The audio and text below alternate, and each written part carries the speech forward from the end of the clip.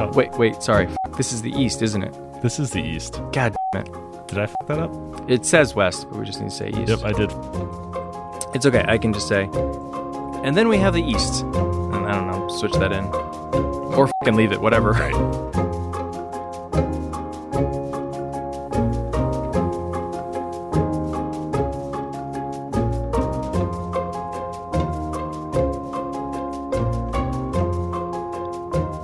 Live from the Mundangerous World Tree in New York City, I'm your host Shane. And I'm your host, Ishan. And welcome to episode 244 of Total Party Thrill, a podcast for game masters and players where we discuss our campaigns in order to inspire yours.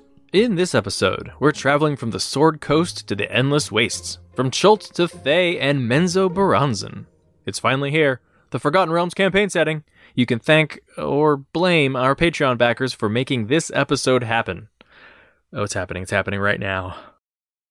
You can't stop it. We can't stop it. This episode is also brought to you by Elderwood Academy. Elderwood Academy are artisans who craft amazing gaming products, including dice towers, dice trays, dice boxes, deck boxes, dice, and more. All products are crafted to look like spellbooks, scroll cases, codices, and other awesome fantasy gear that we love. So, Isha and I was just checking out their website, and I noticed that they have expanded their line of Acquisitions Inc. merchandise. Isn't Acquisitions Inc. a campaign that takes place in the Forgotten Realms? It is, in its own weird way. A spin-off, if you will. Very fitting. But yeah, no, so they had the employees manual, which is like the spell book, you know, like the little box that contains your mini and your dice and like a pen and like stuff like that. So they had that had wrapped around it like the Acquisitions Inc. employee manual logo. Now you can get like the scroll rolling tray or the dice tower that have like the similar logo embossed in the leather. So I thought that was kind of cool because, I don't have the spell box. I do have the scroll rolling tray. I love that. Like, I like Acquisitions Inc. I think that would be a cool thing to have on there that isn't just like your usual kind of fantasy flames or dragon or whatever. I mean, I'll tell you right now, it took me a while to realize that I don't want just one rolling tray. I don't want one particular item, one accoutrement to go with a game that I'm playing in. What I want is specific dice and a tray that I'm going to bring to play in our Dark Sun game. And then when we switch campaigns later to play in Eberron or to play in Forgotten Realms or whatever it is that we're doing, I want all the different stuff. I want a different mini. I want different dice. I want a different tray. I want a different logo on like the spell book thing that I'm bringing, you know? You have officially reached the accessories tier of gaming. Welcome to the party. That's the only way that people make money in this industry. Right. So if that's interesting, you can check out the Acquisitions Inc. products and many more customized to your taste at elderwoodacademy.com/don'tsplit. All right, so here we are, tail end of March 2020, recording this episode. I hope that someday down the line when people, discover the pod and are going through like back episodes, they listen to this little note and they're like, I don't really remember that. That's not really relevant anymore, but be safe out there with COVID-19. Yeah, take it seriously. We're in New York, which is the epicenter. There are, over 100,000 cases now, 80,000 of which are in New York. Like, it's real. Like, stay home. I mean, even by the time this episode is published, those numbers will be woefully inadequate to describe how many people are infected. Yeah, it's absurd. Like, do what you can, stay home, stay safe, flatten the curve. It's not a joke. One of our listeners actually works for FEMA, is on the front line, like trying to help get supplies into the places where they need to be. And he was like, please, you have a platform for however many listeners you have. Just tell them, take it seriously and be safe. Yeah, and I know there's a lot of people on the Discord who are talking, like, I understand a lot of you have jobs or you're essential workers where you either can't stay home. We all really appreciate those of you who have to be out there, who are delivering things, healthcare workers. Again, just try to be as safe as possible. And if you do not have to be out there, please make everyone else who does have to be out there safer by staying home. Yeah, and keep in mind, like, people are getting furloughed, people are losing their jobs. Like, not everybody is getting to be stable during this period. So if there's things you can do to help, look out for your friends and family, because we've got to get through this together. Yeah, you can actually support your favorite creators. local restaurants buy gift certificates. I know a lot of stores are doing, like, clothing stores are doing, like, sales. Like, we got to stay in business. You don't necessarily need those things delivered right now because you're not going anywhere, and also you don't want to put the delivery person at risk. But you can buy a gift certificate and just spend it later. You know, it's a nice little, like, interest-free loan you're giving to an organization or a business that you want to support. Okay, speaking of social distancing, this is a terrible transition off of a very serious topic. But we are playing in a live game, streaming yet again, our second foray into streaming. Shane, I don't want to do another game where one of us is running a game and the other one is playing in it on a live stream. Don't worry, we conned Aram into doing this. Yes. So Aram, the GM of Godsfall and Rise of the Demigods, is going to be running Shane, me, and Sally from the Band of Blades stream that we ran through, I guess, a little, maybe 4-ish session game. I don't really know exactly what we're doing, except that it turns out we're in Forgotten Realms. Yeah, we're playing Castle Amber. Oh, right. Yeah. That's exactly what we're doing. Mm-hmm. And we are, I think our current incarnation is that we are the Goblinoid Workers Union. Their labor attorney, a gnome assistant, and 2 bugbear bug bros who are going to break some skulls. I'm very much looking forward to this. I think this is going to be the first party I've been in a long time where everybody's going to be speaking Goblin. Yeah, except you. No. I speak Goblin. Oh, good, because I speak Gnomish. I'm not letting you get away with anything. I only speak Gnomish when I'm insulting you. I remember. But actually, that's what Gnomish is. Actually, it's just insults about bugbears. Right. You know, because gnomes can speak to small beasts, and I just assumed that bugbears are burrowing creatures. And it sounds, by the name, bugbear seems small, doesn't it? It's bug, it's a bear, it's just a scale thing. It's so confusing. I don't ever understand. I was expecting a ladybug or something. Right. So that'll be Friday, 8 p.m. Eastern on twitch.tv/godsfall for the next month, I think. Yeah, starting tomorrow. Yeah, literally tomorrow. So, Ishan, should we come clean? I hope everyone has realized by now, yesterday's episode was a fake. It was fake. April Fools got him. Ha Injecting a little bit of levity into your quarantine time. Yeah, you had no drive time shock jock DJ to pull one on you early in the morning. So instead, you got us.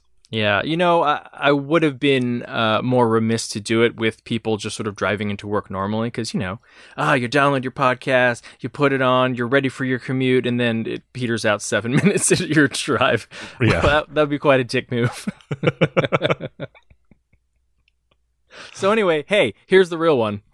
Yeah, so in honor of the real one, I think I am required to open a beer. Please do. You were feeling a little under the weather, so we're not going to do that. You know, so long ago, when we first said we were going to do a Forgotten Realms episode, I was like, oh my God, we're going to be like at your like dining room table drunk. Because how else would we do this episode? Agreed. Now, one of us is at my dining room table drunk. And I mean, it is weird, but I think it will still be good. I expected that we would have, I don't know, mead or something in hand. Maybe Corona would be more fitting, but here we are. All right. So for the rest of the episode, we're going to skip Gates of Morning, and we're also going to skip the Character Creation Forge. Those will be back next week. So, Forgotten Realms. Yeah, now, we read the wiki, so you don't have to. Hey, and that's all we did. So the entire point of this series of episodes is to give you an overview of different campaign settings so that your group can decide if you want to play a game in that setting.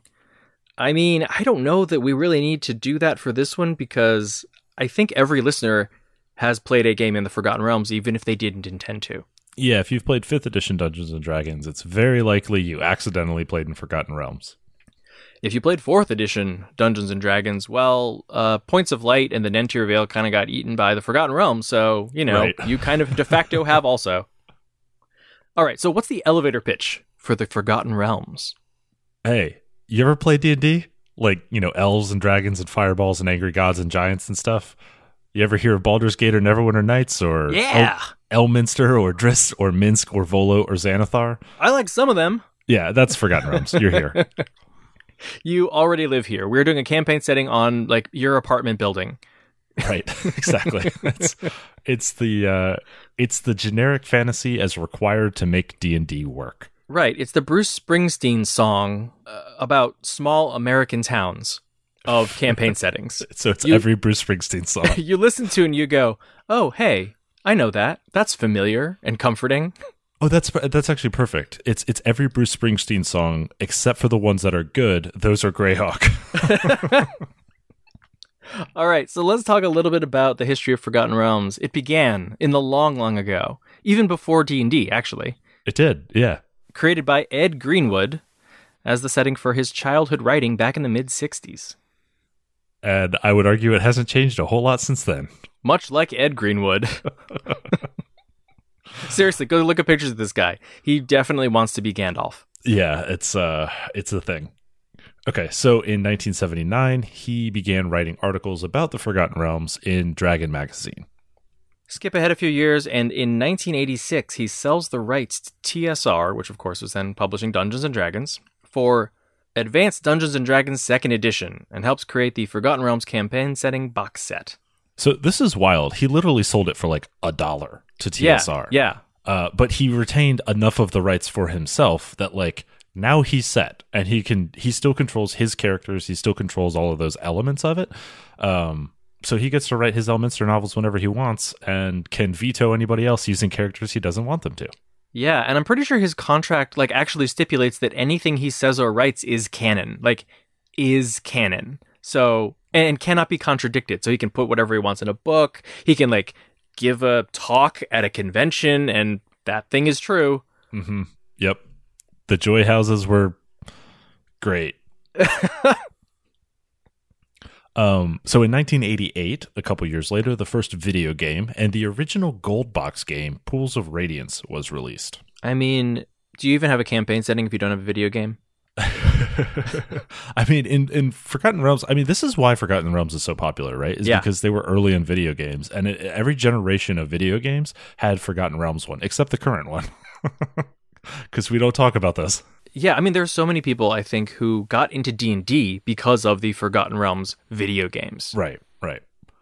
Or the novels, right? Because the same year, 1988, R.A. Salvatore published the first Forgotten Realms novel, which was Crystal Shard, that had Drizzt in it for the first time, though he wasn't the main character. An interesting fact about that, again from the Wikipedia, which I read so you don't have to, Drizzt was a replacement character that TSR wouldn't let him use, presumably because Ed Greenwood wouldn't let him use it, that he made up on the spot as his managing editor was walking into a marketing meeting and needed a replacement. You know, good job, Bob Salvatore. Better known as the man who killed Chewbacca. Okay. Still haven't let the EU go, huh? Never. 1988, big year for all of us, really. Dungeons and Dragons, and also I think Kirk Cameron was basically the most popular person on television. Okay.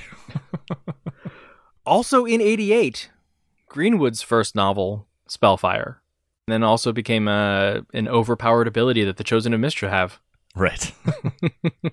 In 94, we get Elminster, The Making of a Mage, which gives us way too much information about Elminster's past. Mm-hmm. Yeah. Let's just go ahead and call that the last Forgotten Realms novel, because I don't want to talk about Elminster's nonsense anymore. Ever again. Yeah. There's like 8 more novels. Just about him. There's 3 trilogies about Elminster. And that's pretty much all Ed Greenwood writes is Elminster. I mean, that's what happens when you never die. Right. So it then obviously continued on in 3rd edition as a setting supplement. So there was another campaign setting book. And then in 4th edition, we got the Spell Plague. Oh, the Spell Plague, which basically blew up the entire realms. We'll get into more detail then, but Shane, you didn't play 4th edition, right? Correct. So you never played a game where the Spell Plague had happened? Correct. Okay. I have exactly one Spell Plague story from a game. Okay, it's good that we talked about Drizzt a little bit, because like I have talked before, I was a 90s kid, sad and mopey, and Drizzt, at least back in the days, like sort of spoke to me. I cannot use that as an excuse, because the Spell Plague happened in like 2008. which is when my story is set. So in 2007, I started in a Forgotten Realms, a game set in the Forgotten Realms, with that a buddy of mine was running, and I am embarrassed to say I created a fighter who worshipped the god of death, and he used a scythe, because why wouldn't he do that? And he had like long dark hair, and he had like a snake familiar, and he was going to become a red dragon disciple, and he was from Thay, and like I'm cringing. I know. This is the sound of me cringing. And my GM, who played a lot of D&D like on active duty in Iraq, saw that backstory and was like, "Yes, I love this." And I was like, "I know, me too. This is so good." And his name was Abel Seth, like Abel, the name of the first victim of murder. Okay. And Seth, the first syllable of Sephiroth? Maybe. All right, so we play that for a little while, and then that game totally falls apart because of 4th edition, because the GM hated the changes to Forgotten Realms, hated the Spell Plague, and so the Spell Plague blew up my game in the same way that it blew up Halrua. Ooh, deep cuts. Wow. Okay, here's the thing, though.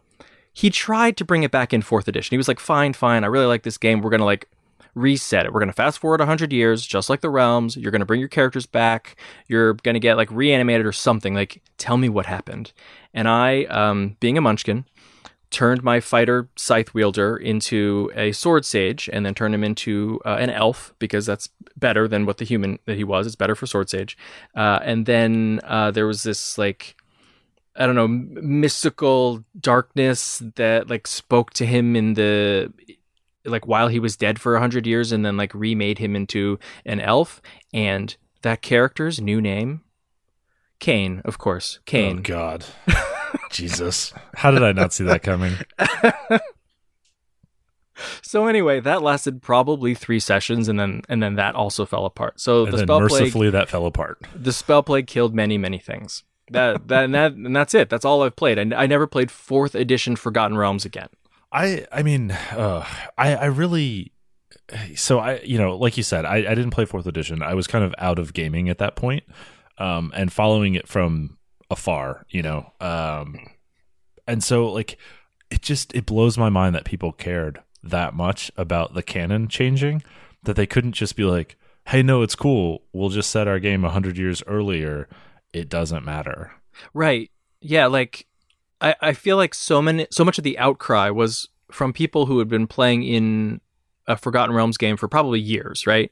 And now they're like, oh no, our whole world exploded, and how do we incorporate that? And I was just like, don't. Yeah, it's fine. You could not. Because also, I mean, we'll get into this later, but you're not incorporating all the canon stuff anyway. You can't, because then whatever your characters are doing doesn't matter. Right. Okay, so continuing on with our real history. Right, sorry, yes, back to history. We're now in 5th edition. This is the default setting of Dungeons & Dragons. There's no more Spell Plague. It got retconned. You can read the Sword Coast Adventures Guide if you really want to know why. We did already do that, but I don't know. Don't bother. It doesn't matter. And here we are. And I'll say this. For what is considered the default setting for 5th edition, we haven't actually gotten all that much Forgotten Realms content. I mean, we've gotten a lot of adventures, right? Yeah. But I have no idea what, like, Cormyr really looks like. Yeah, there's a lot of information about Waterdeep, Baldur's Gate, and the Sword Coast, and, like, Northern Faerun, but, like, that's it, really. Yeah, there's a lot of information about, like, a 200-mile stretch of the beach. Right. All right, well, speaking of which, let's start talking about geography. Okay, so the planet is called Toril. There's like, I don't know, Toril Abir or whatever. Abir, Toril, it just depends on which version you're talking about, whatever. Who cares? The main continent that everybody cares about is called Faerun. The other stuff, whatever. Okay, so there is the continent of Karatur, which is basically East Asian exoticized fantasy written by white people for white people. Shane, you gave this a racism index of 7. I think I would agree. That is just bog standard racism. It checks all the boxes you expect and none of the ones you don't. Lovely. And there's the endless wastes. I think sometimes this is called the Horde Lands. Yeah. Which is also not a great name because, of course, they're steppe lands filled with barbarians on horseback. They're Mongols. Mm-hmm. They've got a Genghis Khan. They got their own Genghis Khan. Yeah. This is what, like this is the White Scars from 40K, right? Yeah, except like at least the White Scars are like literally the embodiment of Genghis Khan. Like Khan is their leader. He is the like successor of the great Khan. At least there is like a direct connection between them of like a great warrior of history reborn as Primarch. Oh, right. Because, 40K basically takes place 38,000 years in our future. Exactly. Yeah. This one is like, we didn't have to do that, but we did. Why not? All right. This gets a solid 7 too. I mean, This is to be expected. Literally written by the same white guy. Oh, wonderful. Which, I like... For its time, like I don't know, like you can kind of we'll get into that in a little bit. Yeah. Okay. I think where we get real bad, and I don't know how this ever made it out, is Miztica, literally named as a portmanteau of Mayan plus Aztec, Maztica. Oh, because fuck the Incas, I guess. Yeah. As somebody who you would think would appreciate a portmanteau, this place. It is one of the very rare representations of pre-Columbian Mesoamerican culture in fantasy, which is like grossly underserved, except instead of serving it, the author decided to treat Faerunian adventurers as the conquistadors. Yes. Oh, this must have been evil campaigns, right? Nope. He himself said he always thought the conquistadors were the closest thing to a real-life D&D story. And this isn't like some secret that was buried to the sands of time that I uncovered just to be upset about. That is the quote from the marketing text that is on the box on the DM's Guild today. If you go look up Maztica, you can download the PDF, and that is in the text describing it. Yeah. It is unsurprising, sadly. Do you want to say this next part? Because Jesus. Hey, look. The guy did a lot of research, okay? He went to the National Archive in Mexico, and he also went to such tourist destinations as Tulum and Chichen Itza in order to, quote, get it right. Which I assume he means get it right in writing off my vacation to Cancun. Right. Hi, I'd like one admission to the National Archives of Mexico, please. I'd like to plan how to destroy your country again. Exactly. This one is a full-on 10 for the racism index for me. It's super terrible. There are ways to incorporate pre-Columbian American societies in RPGs. This is not how to do it. Yeah, I mean, it would be really cool to get a lot of that like actually well represented by people of that culture. Like I would love to read that, but oh boy, turning that into the sandbox for your Faerunian conquistadors is just the wrong way to do it. I mean, this isn't the only place this happens in Forgotten Realms. We'll talk about more of that later. But okay, I'm sure there's some listeners right now who are saying like, okay, that's not racism, right? That might just be misguided, but at least they were attempting to be like representative or inclusive. And look, like I get that, and I will say I don't think it's intentional, right? I don't think even people who went out to like write these settings were like, I know what I'm going to do. I'm going to make fun of racial minorities. Like that wasn't the intent, Right. And there was a time like when any representation was considered better than no representation. Like when I was little, there was a Hanna-Barbera cartoon called Hong Kong Phooey, where like a jive talking dog dressed up in like a karate gi and like karate chopped bad guys. And I watched that as a little Asian kid and was like, I love this. He's Asian and he's a good guy. And like, that is all that it took for me to be like, this is awesome. And now, God, it's so bad. Like, I'm not even going to sing like the little ditty that started before it because that is racist too. Jesus. But like, any representation is not better than, just leaving it alone if you have no business dealing with something like this. Yeah. Oh man. And like times change, right? Like the the NAACP would not have named itself that were it created today, right? Right. It would be Black Lives Matter. Right. However, like to your point, this is something that you have said previously before, like about problematic books, all different types of problematic books. Like, yes, you know, you want to look at them in the spirit of their times and when they were created, but they still exist right now. Like you said, you can go look on the DMs Guild and go get it right now, and people can still buy them and read them and be influenced by them and think they're okay. Right. Yeah. It's tough because like, that was actually one of the things that I took electives on in college, like specifically like Mesoamerican culture and pre-Columbian Mesoamerican as like part of Latin American history, right? And it's fascinating to me, and like I understand some of the appeal of those kinds of stories, and like that kind of mythology like is different and is really interesting as an outsider. And like I could see wanting to incorporate that into a game, but like it's just not the right way to do it, you know? Like that it's very frustrating. It's one of those things where like you said, like it's difficult to even know what the harm is until years later, right? Yeah. So it's just better not to. I mean, like, I totally agree with you. I would love to see like a setting based in those areas and in those times, or you know, even like inspired by them. Like I would murder a baby panda to get like a really good Journey to the West setting that I could play in that was like representative and like made by people who had any business making it in the first place, you know. But you know, all right, it is what it is. Are you allowed to say murder a baby panda? Yes. Look, okay. Is that, you know, the Chinese the Chinese Communist government could just stop cutting down, you know, bamboo forests, which is actually what's happening, right? But but I'm here talking about killing one panda to actually get us a really good setting based on Chinese mythology, and I'm the bad guy? Okay, fine.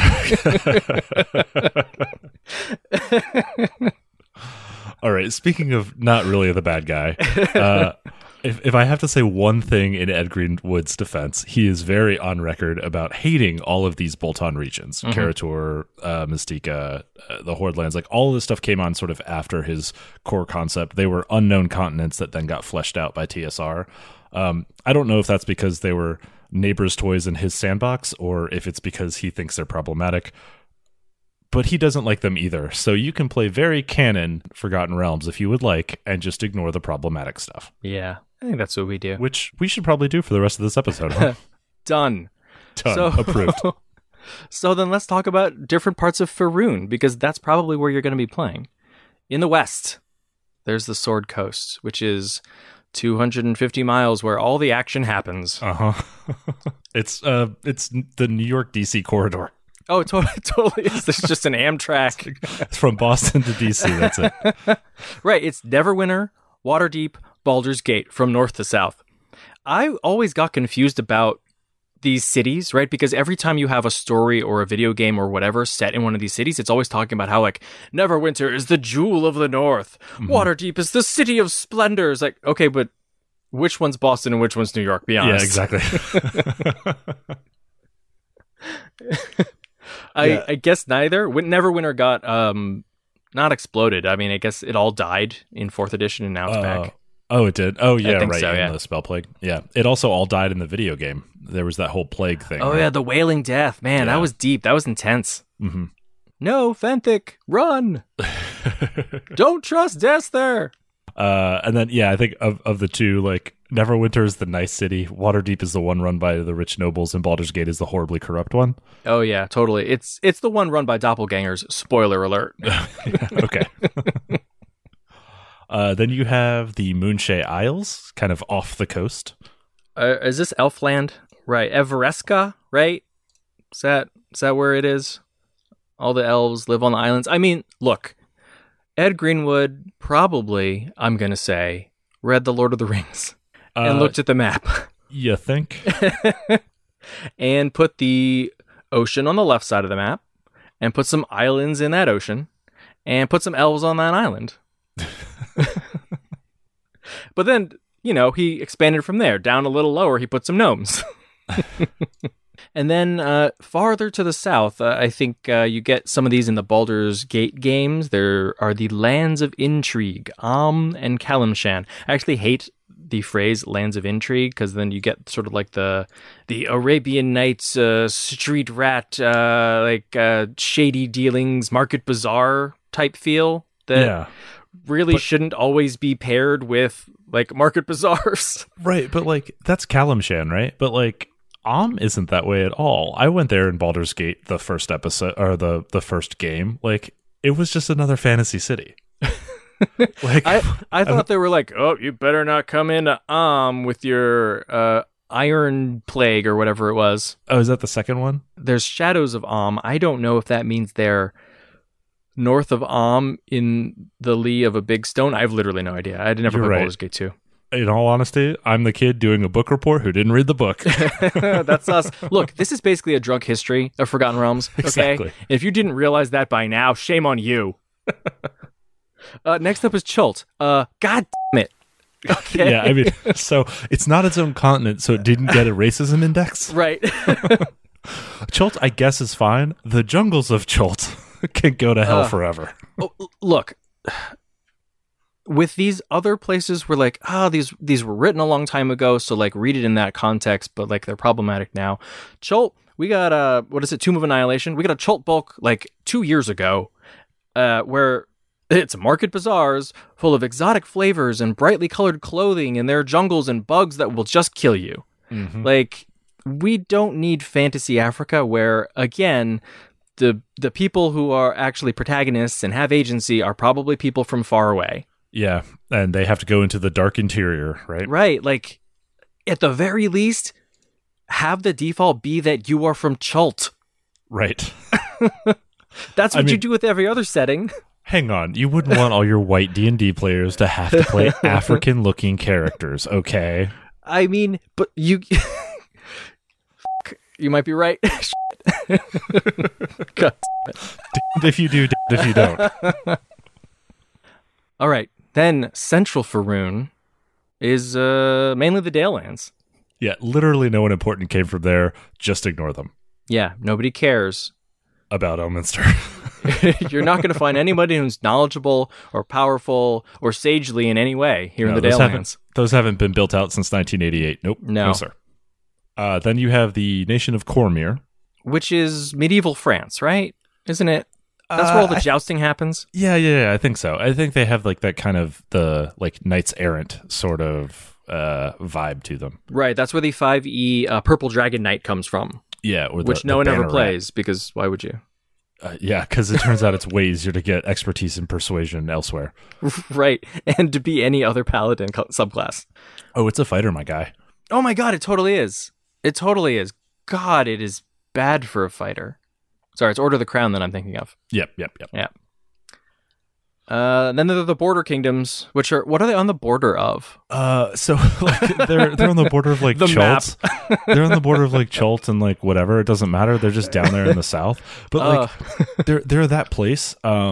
Like in every fantasy setting has this, and like the nonsense fantasy settings that I create to run games also always have this idea of like it's the area where like the borders are constantly shifting and changing. Like political alliances are extremely ephemeral, and like like any one group starts to get too powerful and everybody gangs up on them to beat them back down to oblivion. So like it's just like there's a circle and like the pieces of the pies get divided up differently every few years, but like you never really know where you land. Great. Which is usually like, cool, set your game here. Like, you could do whatever you want with the political intrigue. Just learn who the players are.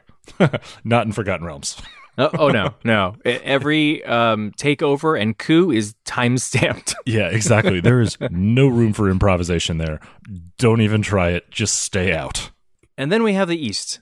We have Rashomon, which is, I guess, kind of Russia. It's run by a cabal of masked witches. You may have heard of it because this is where Minsk comes from. That's the only reason you've heard of it, is because Minsk is from there. Is it weird that the character named Minsk is from pseudo-Russia? Yeah, exactly. Like there are a lot of names out there that you can pick. I know, but okay, this is the Bon Jovi problem, right? It's just too good of a name not to give it to him. It got referenced in, it got name dropped in An American Tale, right? The Great Mouse of Minsk. Is that true? It totally is. Oh, yeah. So you need to go back and watch An American Tale and An American Tale 2, Fievel Goes West. I know Fievel Goes West. He was going west to Rashomon. Oh, okay. Checks out. All right, then we have the Horde Lands. The aforementioned Horde Lands in which the Genghis Khan equivalent is running around with his horseback barbarians conquering. Yeah, I mean, I can't tell any of them apart individually, so they just look like a horde. Uh-huh. Yeah. They also don't have individual goals or dreams or agendas or anything like that. They're, right. Well, I mean, there aren't women there, so... Right. Mooks for the slaughter. Next up is Thay, which is magical assholes. The Red Wizards of Thay. Yep, they're your ready off the shelf stock villain.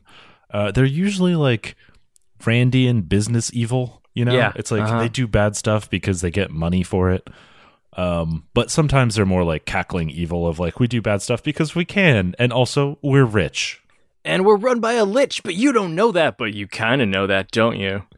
I let slip. I have to kill you. I will say this about the Red Wizards. Like, you're right. They're actually a pretty useful, like, antagonist that you can just pull out of your pocket ready-made, and like they already have goals because like, hey, we're the Red Wizards, of course we're the bad guys, you know? Yeah, like they kind of introduce themselves that way, right? Like, hey, kill me.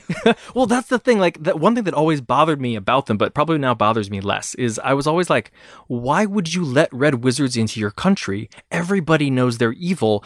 It's like on their shirts. They're like, we're Red Wizards, we're evil, we're going to screw you and try to take over your country with bad magic, right? Right. But then I was like, well, I mean, people let Coca-Cola come into their country and start a factory. Hey, at least Coca-Cola creates clean water. I don't think sometimes the Red Wizards of Thay aren't using a lot of like purify water and food. All right, how about BlackRock? Okay. They show up and you're like, well, I know I've heard you do bad things far away, but here I'm getting money right now. So sure, set up shop. I don't care. Sell some potions, whatever. What do you think BlackRock does? Basically sells potions. Okay. Mutual funds, potions. What's the difference? Basically, why are you allowed to have a charter? Oh, it's because the Red Wizards own a country. That's right. And then also in the east, we have the Shining Lands, which are Africa and India sort of rolled into one. Into one. Because they're basically the same. Yeah, they're on that far side of the map. Why give them any attention? Japan and China and put them together too and call it Legend of the Five Rings. I mean, or Karatur. Hey, so did it seem like there were a lot of matriarchal societies in the Shining Lands to you? Like, I think Halrua is run by women. There's another one that's like Evil Drow, and that's run by women, but like, of course it is because it's Drow. Why do matriarchal societies always have to be evil? I think this one gets like a solid 8 on the racism index, but the sexism index, this one tops it at 10. I mean, we almost couldn't even talk about the sexism index because oh my God, the female representation, not so much in the campaign setting itself over the years, but oh my God, and some of the novels and things are just bad. I mean, we're not going to Bechdel test any of them because it's how could you? Pointless, right? Yeah. Most of them don't have enough names to have spoken lines. I mean, in the Drizzt novels, like there's Catti-brie. She's the love interest for at least 2 of the protagonists because there's no other woman, and she can't date Brunar because she's his daughter.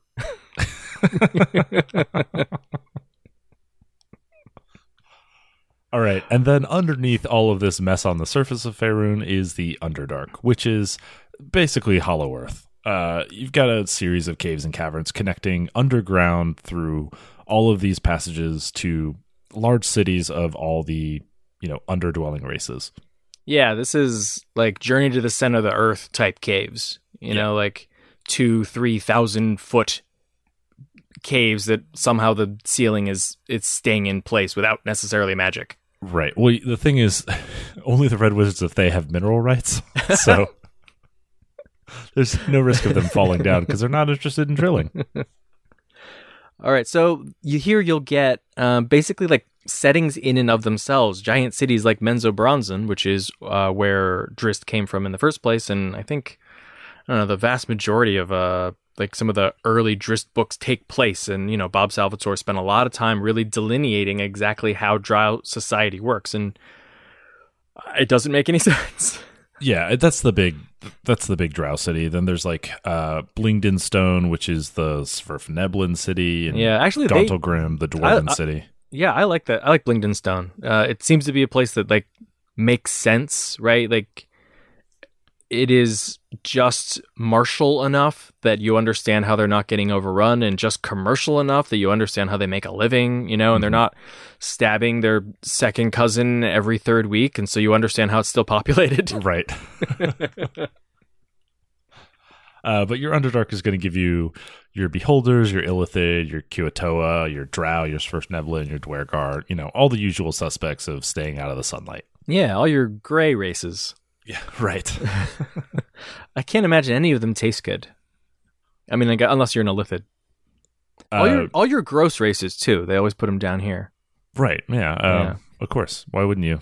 Who wants to see those in broad daylight? That's right. That's where Shar put them.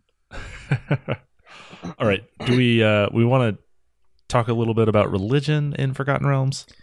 I mean, it doesn't have any effect on the campaign setting itself. Right. Okay. Well, in a way, you're right, because other than the occasional cult that gets too big for its britches, like, the gods do what they do. I don't seem to understand how people have any impact on this, other than the clerics being, like, literally all over the place everywhere in the world. I mean, so we have this big complaint that, like, there are these massively powered NPCs running all over the place who can fix any problem or whatever. But the gods also, like, just directly intervene. This isn't one of those settings where the gods are distant and you have to pray to them and you're just not sure if they exist. They exist. Sometimes they show up and start walking around. Yeah, like Mystra, the goddess of retcons. And sometimes you have powerful adventurers who end up becoming a god. So, I don't know, maybe that's what keeps them in line. I don't understand why all the gods aren't murdering everyone who hits level, like, 14. Yeah, I mean, there should be a hard cap, right? Like Evil Overlord List 101, right? Don't let any plucky adventurers get too powerful. You know that, like, Apotheosis requires level 20 because that's when the campaign is ending, okay? Right. Kill them at least at 19. Nip those in the bud. Right. Forgotten Realms does have the Raven Queen, which is the one goddess who is actually kind of cool around here. Yeah, she showed up in 4th edition in Points of Light and then got reabsorbed, and I think she got retconned as one of those mortals who, dated and then killed Nerul, I think is what she did. Yeah, I mean, the usual way that you attend godhood, not through worship. Right. That's for losers. But there are all the usual D&D gods here, because I think before there was an official Dungeons & Dragons pantheon, it was just the Forgotten Realms pantheon. We were just using Ed Greenwood's gods. Well, I mean, there was also Greyhawk, right? And so much of that was like kind of, I mean, even so, a lot of Forgotten Realms feels like ripped off from real world religion too. I mean, Greyhawk, yes, definitely. And then, like, Greyhawk and Forgotten Realms deities feel a lot like Greek and Roman gods, where you're like, oh, yeah, that's just a different name, huh? Right, they're different names for the same domains. Right. And the same personalities often, too. Yeah, right. Like, your Grumsh and your Coralon, like, tell me the difference between them. Oh, well, Grumsh has one eye. No, there's a difference between Grumsh and Coralon in either setting. The god of the orcs only got one eye. All right, so let's talk a bit about the long and tortured history of the Forgotten Realms in-game.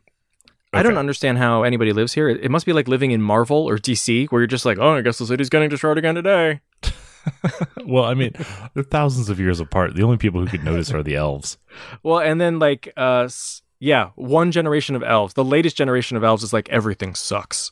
Oh yeah, no, that's true. If you're the last generation of elves that had like the Spell Plague, the Second Sundering, and the Time of Troubles all within 200 years, like, what do we do? Okay, so let's go back to the original.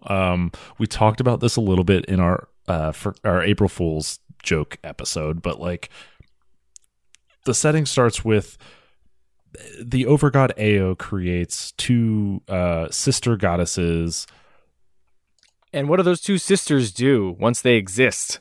They fight. Yeah, they fight with each other because why not? One's good, one's evil. As you do. Yeah. I don't know. I don't think they had like human forms at the time, but you'd be like, oh, it's Betty and Veronica. Jesus. All right, fine.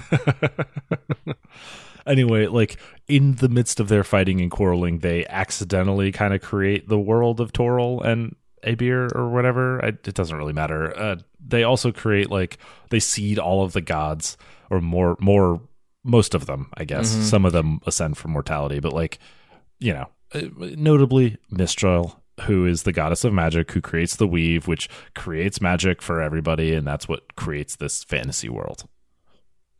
And then the world was just kind of, you know, chugging along, doing its thing until about 30.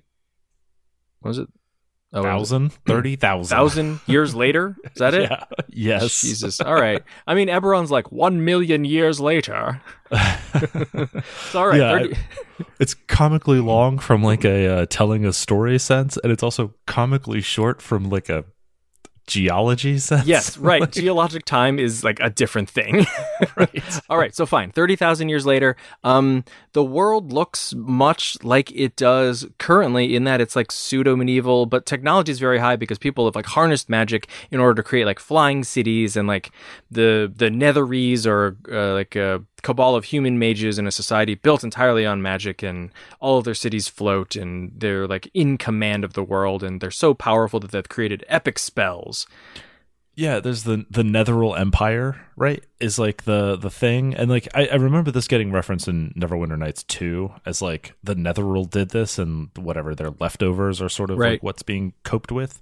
But this all comes down to, yeah, like they're trying to create epic level spells, and the Archwizard Karsus does a 12th level spell, which is apparently one level too high. Yeah. And whoops, it broke. Like, you can't turn it up to 11, dude. Like, duh. Come on. The dial doesn't go to 12. So he creates the spell, Karsus's Avatar, which he should have known doesn't work because there are far too many like possessives and apostrophes in there. Like, right. Come on, Karsus's? No. Branding. Simple branding. What a terrible name. Exactly. The only thing that spell did is kill the goddess of magic and replace her with him. Because he wanted to ascend to godhood. This is how he's going to do it. And hey, guess what? It totally worked. Yeah. Except it didn't, because it broke magic. Yeah. He was able to hold on to it for like 1 round. Uh-huh. And then all magic, I think, ended. Like, it was basically an EMP that turned off all magic. And hey, guess what was holding up all those flying cities? Yeah. Yep. So all of the cities come crashing to the ground. However, knowing that, or at least seeing one way out of this problem, Mistral sacrifices herself in order to like save magic, and in the process is reborn as the goddess Mistra, which I assume was a typo at some point that had to be canonized in a retcon, because how dumb is that, honestly? She has proclivities. She likes a name, okay? I had it for 30,000 years. I'm going to switch things up just a little bit. I'm now Karen with a Y, not Karen with an E, okay? I got a fresh new look. I got some summer bangs. Yeah, exactly. And I am on Tinder. All right, so 1,500 years later, more Forgotten Realms stuff until we come to the Time of Troubles, which is perpetuated or initiated by 2 deities, Bane and Mirkul, who decide to steal the Tablets of Fate from Ao. And Ao wrecks the world because of that. Man, he was just like, you know what? I know there's a lot of mortals, but I don't care. I'm going to punish all my kids. Yeah, all my exactly. little deity children. And how do I do that? What's the worst thing you can do to a god? Make them mortal. Yeah. I mean, super powerful mortals. This is just Thor, right? Right. Which came first? I don't know. So all of the gods become mortal, and he basically says, this is how it's going to work until one of you returns my tablets, you stupid kids. Yeah. And he keeps Helm as the single god still with deific power in order to guard heaven. And in the meantime, all of these now mortal gods are running around as basically epic level adventurers. I think some of them are also really tall. I think I remember something about Garl Glittergold, the gnome god, being like, normal person height. So the Time of Troubles is like the first time that the Realms gets like a huge change in the story to match a new rule set of the Dungeons and Dragons game. Mm-hmm. And I mean, this sets a precedent, right? Like, I think before, like the conceit was that Forgotten Realms is like, this is D&D's game. This is D&D's campaign setting. So it's kind of like Order of the Stick, where everyone who was in Forgotten Realms you had to be able to like stat them out in some way, like right. Gods had stats. Elminster had like, canonical, like a stat block. I think he was, I don't know, like a quadruple multi-class epic spellcaster. Right. So when D&D switched to second edition, I guess the thought was, all right, Magic works totally different now. We have different rules for spellcasters. We have different rules for all different kinds of classes. How do we actually reflect this? Because now every spellcaster is going to be operating differently. And when we tell the fiction in like novels, we have to talk differently about the mechanics of how this is all working. I guess we need to really shift things up so that there's an explanation for why the stories are different. Yeah, this was like a way of fixing the fact that they had started writing Forgotten Realms stuff in Dragon before publishing the campaign setting, right? So it was like, hey, buy this box. It's different from the stuff you already read. All right, so eventually the tablets get given back, I believe, due to the questing by an adventuring party. Oh, well, I mean, hold on. You've missed the whole part where Mystra tries to fight Helm to fight her way back into heaven, and then Helm like smacks her down the celestial stairway, and she lands at the bottom landing with a big magical explosion, and that kind of ruins everything. And then I guess she wasn't all that mortal. She exploded in magic. Yeah. So then some, adventuring party comes along and tries to resurrect her, and then the wizard becomes Mystra. I mean, when you read that the woman in the party was named Midnight, and the goddess of magic was dead, I think people should have been like, well, I guess we know who's going to be the new goddess of magic. The names are just a little too similar. Exactly. All right, so this is all good through 3rd edition, and then come 4th edition, 30 years later in the story, we have the Spell Plague, set about because Shar, remember her, sister of Saloon, has the god Cyric stab Mystra, the goddess of magic, and kill her. Because why not?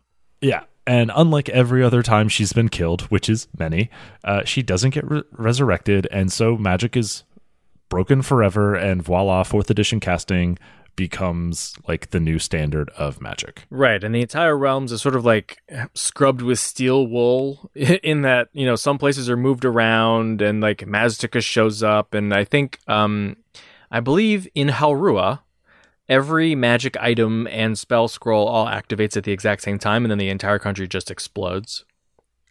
So if your game was set in Halrua, you probably didn't enjoy that very much. Yeah, Elminster loses all of his powers. Like Toril and Abir are split. Like elementals and primordials go to one, and everybody else goes to the other. Elementals and primordials lying together. It's chaos. It's bedlam. The world tree now becomes the world axis, which I'd never understood how there was so much griping about a changing of a cosmology chart, but here we are. Because now it goes in a circle instead of going up like branches. Mm-hmm. I have a chart in my room, in my bedroom, in the inside of the closet. Yeah, when you my robe. First you came for my NPCs, and then you came for my wall art. I hand lettered it. Right. Everybody hated this. Everybody hated this. Yep. In the world and out of the world. I mean, that's the and everyone who cared about this hated it. Right. Many people did not care. Yes, but many loud people hated it. So when 5th edition came around, the Spell Plague was effectively retconned by Wizards of the Coast. They advanced the story 100 years, and it turns out Mystra wasn't killed by Cyric. She was literally just taking a vacation. She's back now. She fixes magic. Things go back to the way they were, more or less, 130 years ago. I mean, divination is a spell. She should be able to cast it. She should be doing it every day. Am I going to get killed today? Well, that's why she took a vacation, right? That's my point. Like, the thing is, she didn't set her out of office, and look what happens. I know. Your emails just keep piling up and piling up. All those prayers. So here we are. This is Forgotten Realms now. Congratulations. All right. And that's where we are right now. Basically where we were in 3rd edition. Right. So let's talk about some themes that you might encounter in a Forgotten Realms game, which is literally anything. Yeah, it's a kitchen sink. It is designed as a kitchen sink. It was built as a kitchen sink. It will always be a kitchen sink. If it exists, there's a place for it in Forgotten Realms. Not necessarily like a good or intentional or thoughtful place for it, but God knows there's a place for it. Yeah, and that's the thing. Like, if something new is introduced to D&D, it will be shoehorned into Forgotten Realms in some manner. Like Dragonborn were shoved in 4th edition because now they're a PHB race, and then in 5th edition they're like pulled way back, but they still exist. They're in there. There's like, I don't know, some tiny country full of Dragonborn somewhere far, far away. Yeah, don't ask. It's fine. Right. But like, it doesn't necessarily mesh well together, so you can get into like conflicting views of what the realms look like. I mean, this is one of the main reasons that Eberron exists in the first place is, Wizards was looking for a campaign setting where everything that exists in D&D actually has a place where it fits in the story. Mm-hmm. Another big theme here is that there is just lots of lore. If you want a setting in which you can have any question more or less answered by the canon itself, this is a great place for it because God knows Ed Greenwood has written a lot. Yeah, if you want to be the GM who gets a question about, what is the name of the baker on this particular street in this particular city, and you want to be able to go look it up somewhere so that you know the right answer, Forgotten Realms is for you. Mm-hmm. If you want to be the person who says a random shop's name off the top of your head and, wants your players to just be fine with that and not go look it up and prove you wrong, I don't know if Forgotten Realms is necessarily the one you want to be playing in, at least in terms of like a canon Forgotten Realms game. I think that kind of brings us to the next theme, which is angry grogs. Most Forgotten Realm games don't care about any of this, right? Like, most Forgotten Realms games are just taking advantage of a very narrow area and a very like generic fantasy that everybody recognizes the tropes of. Yeah, most Forgotten Realms games don't even advertise that they're in the Forgotten Realms. They take place in a town that happens to be in a country, and if someone asks me, what's like 200 miles to the west, I can go look at a map. Yay. Right. But that community is still there, and they're loud and diligent, unfortunately. So it can be one of those things where when you say Forgotten Realms, like, there's broad expectation about what that might mean. Like you mentioned, we're playing in a Forgotten Realms game tomorrow that we didn't even necessarily realize was set in Forgotten Realms. Like, we just know it was an old campaign module and we're playing it. But yeah, if you say that to somebody else, like, hey, we're playing this game in Forgotten Realms, like, that's going to mean certain things to them. And like, those expectations are way broad on a spectrum, Yeah. So you just have to be careful about what you're setting up. I think there are a couple of ways that this can actually be a good thing. Like, we've seen, even just on the Discord, people have asked questions like, hey, I'm in a group, and one of the people is really, really, really into the lore and really likes to correct people when they get the lore wrong, even the GM. And of course, this is an above the table problem. This is something that can be handled maybe delicately, but it's something that I think is going to start coming up more and more when, one, people are quarantined, you're playing a lot of online games, and you don't necessarily like know the person that you're going to be gaming with, right? Also, you don't necessarily know who is like a Forgotten Realms lore geek who knows all of this stuff, right? Because it doesn't come up until you're playing in a Forgotten Realms game, and suddenly you're like, oh yeah, I know all about this. In fact, I've played through this old module, or like, I know what is underneath the Yawning Portal, and that's not a surprise to me because like I've been through this, and like I've read every single thing about the Forgotten Realms, and that means that I know everything. I probably know more than the GM. Yeah, there's 40 years of history here that like is prone to lots of recycling.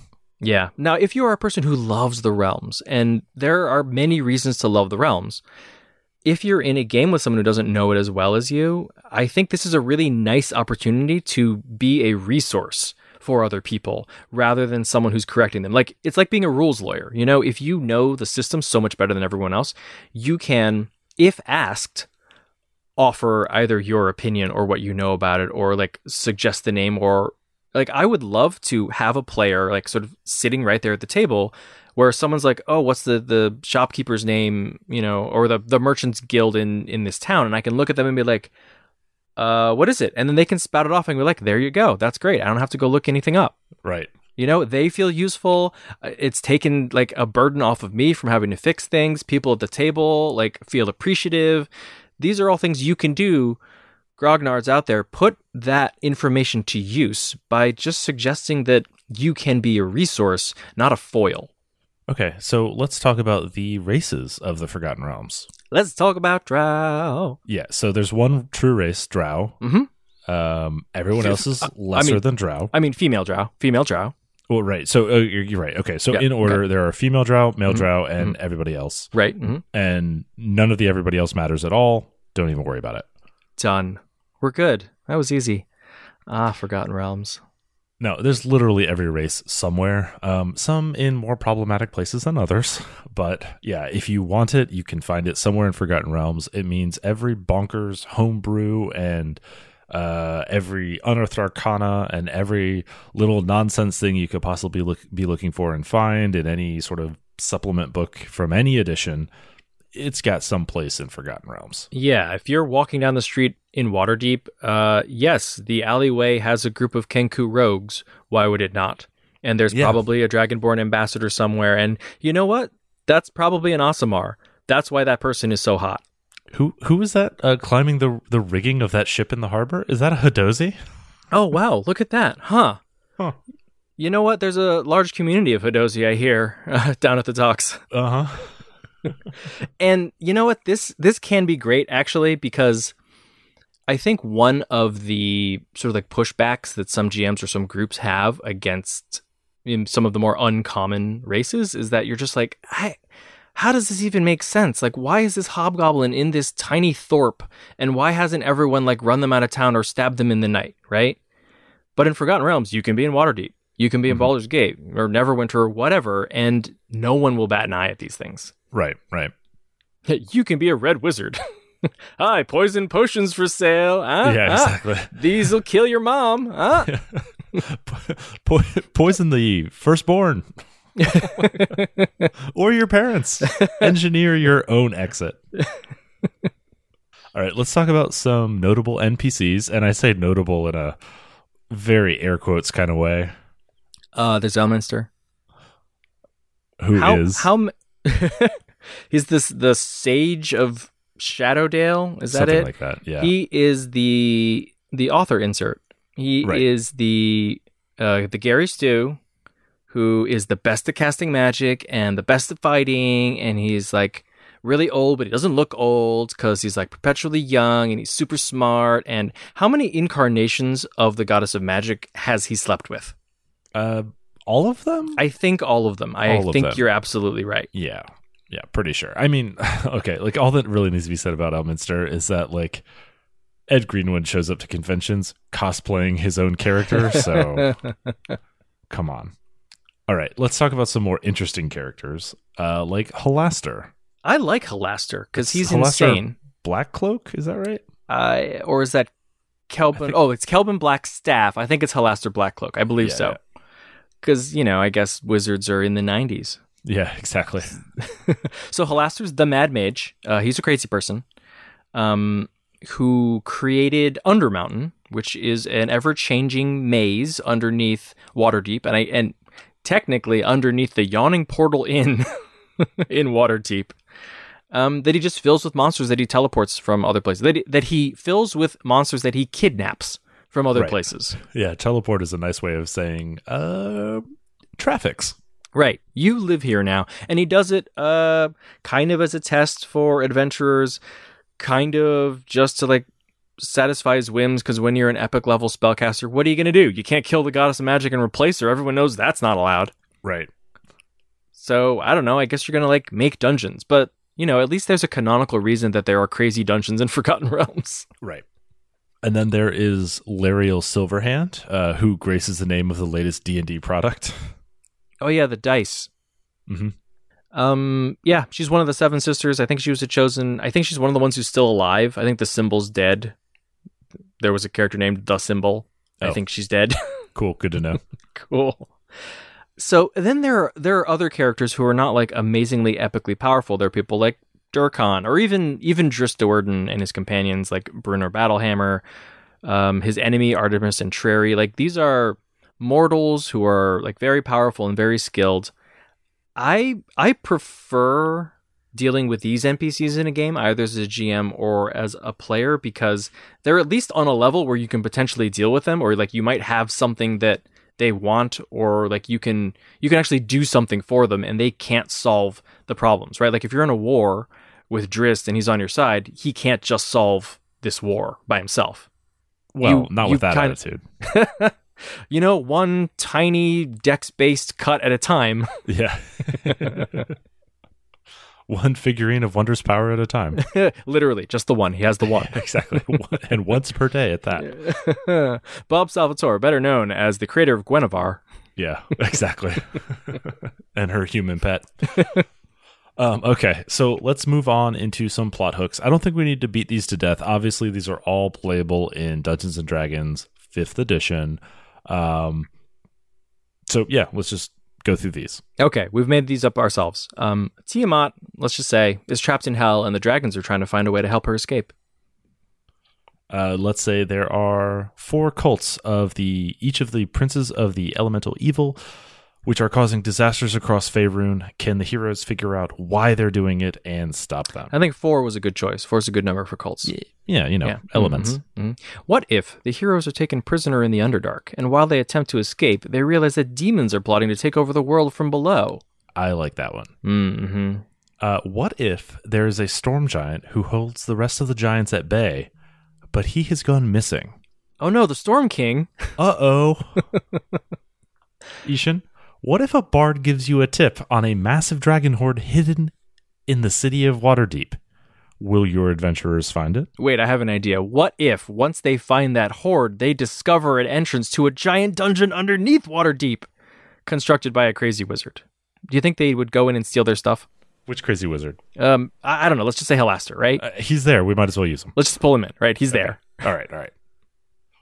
What if... okay, so hear me out. Okay. The city of Baldur's Gate, normally pretty corrupt, right? Totally. What if things get worse? Oh my god. And then the heroes descend into the 9 hells and put an end to it. The 9 hells? Yeah. Well, at least the first hell. Did they have to one climb of the down 9 hells. Yeah. Did they have to climb down the world tree to get there? Hey, look. I don't write the rules, okay? It's just a plot hook. You do what you do in your game. In my game, we play Nebron. Well, that brings us to a good conclusion. We always ask the question, would you play Forgotten Realms? All right, so Shane, would you play a game set in the Forgotten Realms? Yeah, duh, obviously. I mean, I can make fun of Forgotten Realms, but like I'm never going to turn it down because like it's the vanilla to me, Like all the things I hate about it, I'm going to hate regardless, and all the things I like about it are fine basic fantasy tropes that keep the game going in an easily translatable D&D way.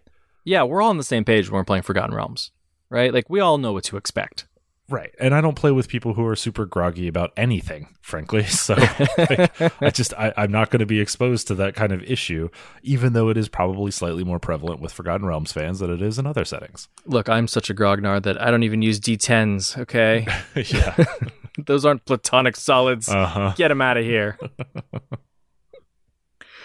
Yeah, I mean, what choice do you have? If you are an avid D&D gamer, you're going to end up playing in the Forgotten Realms because someone is going to set a game that you're in there. And, like, just roll with it. Great. Why not? Plus, like, I have so many good memories of, one, playing in games that were set in the Forgotten Realms. And it wasn't because they were in the realms, but they happened to be. And also, like, I played a lot of Neverwinter Nights. And a lot of Baldur's Gate. And a lot of Icewind Dale. And, that... at times when I couldn't get a gaming group together before like internet gaming was really like a huge thing, those were really great to get my gaming fix and my lore fix and just to like stay connected to the community. Yeah.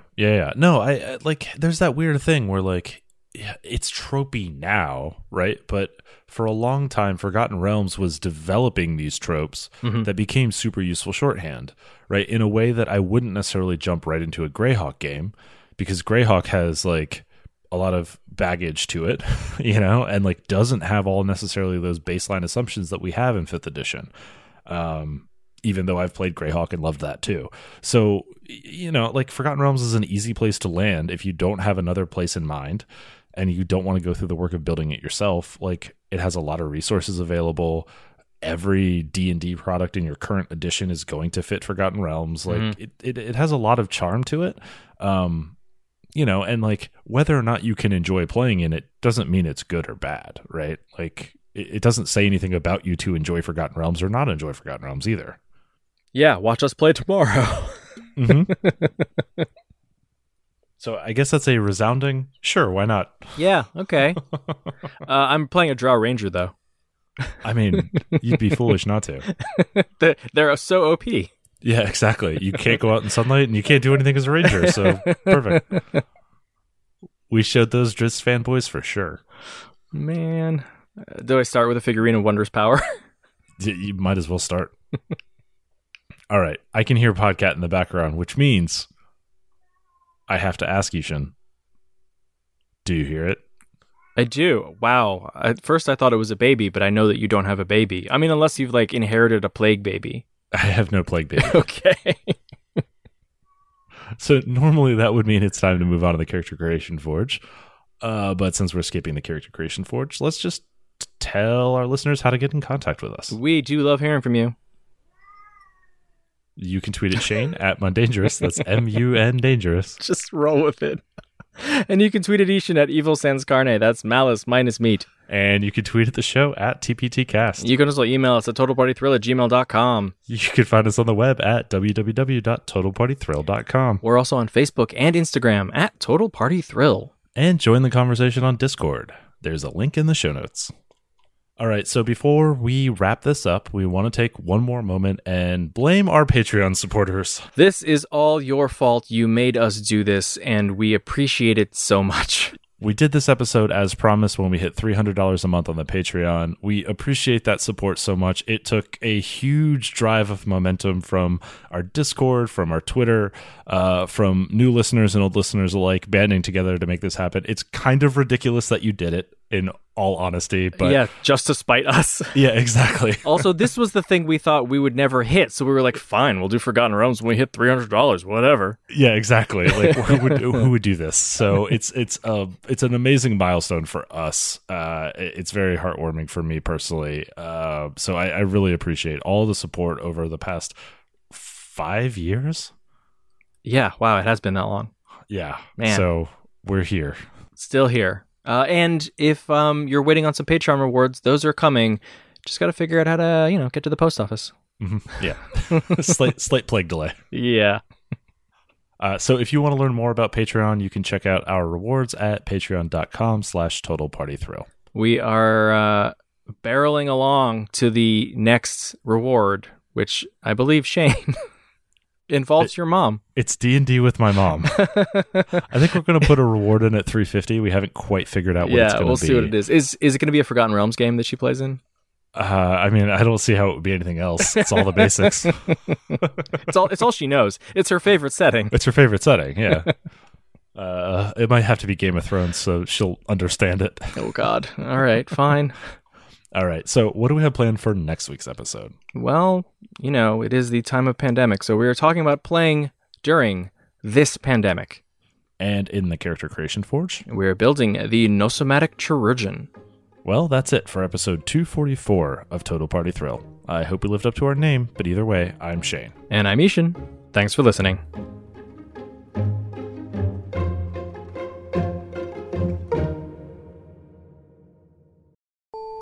Leave behind the safety of the Humblewood and travel down the Tangrip coast to the Bay of Palouche, home to both the Kingdom of Den and the Serpent Domain. But neither hold the true power of the bay, for that lies in the sea itself and the pirate lords that call her tides their own. The dread pirate Captain Bluebeak, Tiberius Fang, Kin the Bladeless, and Gabrielle LaFleur, the self-proclaimed pirate queen. Each one vying for power over the very tides themselves.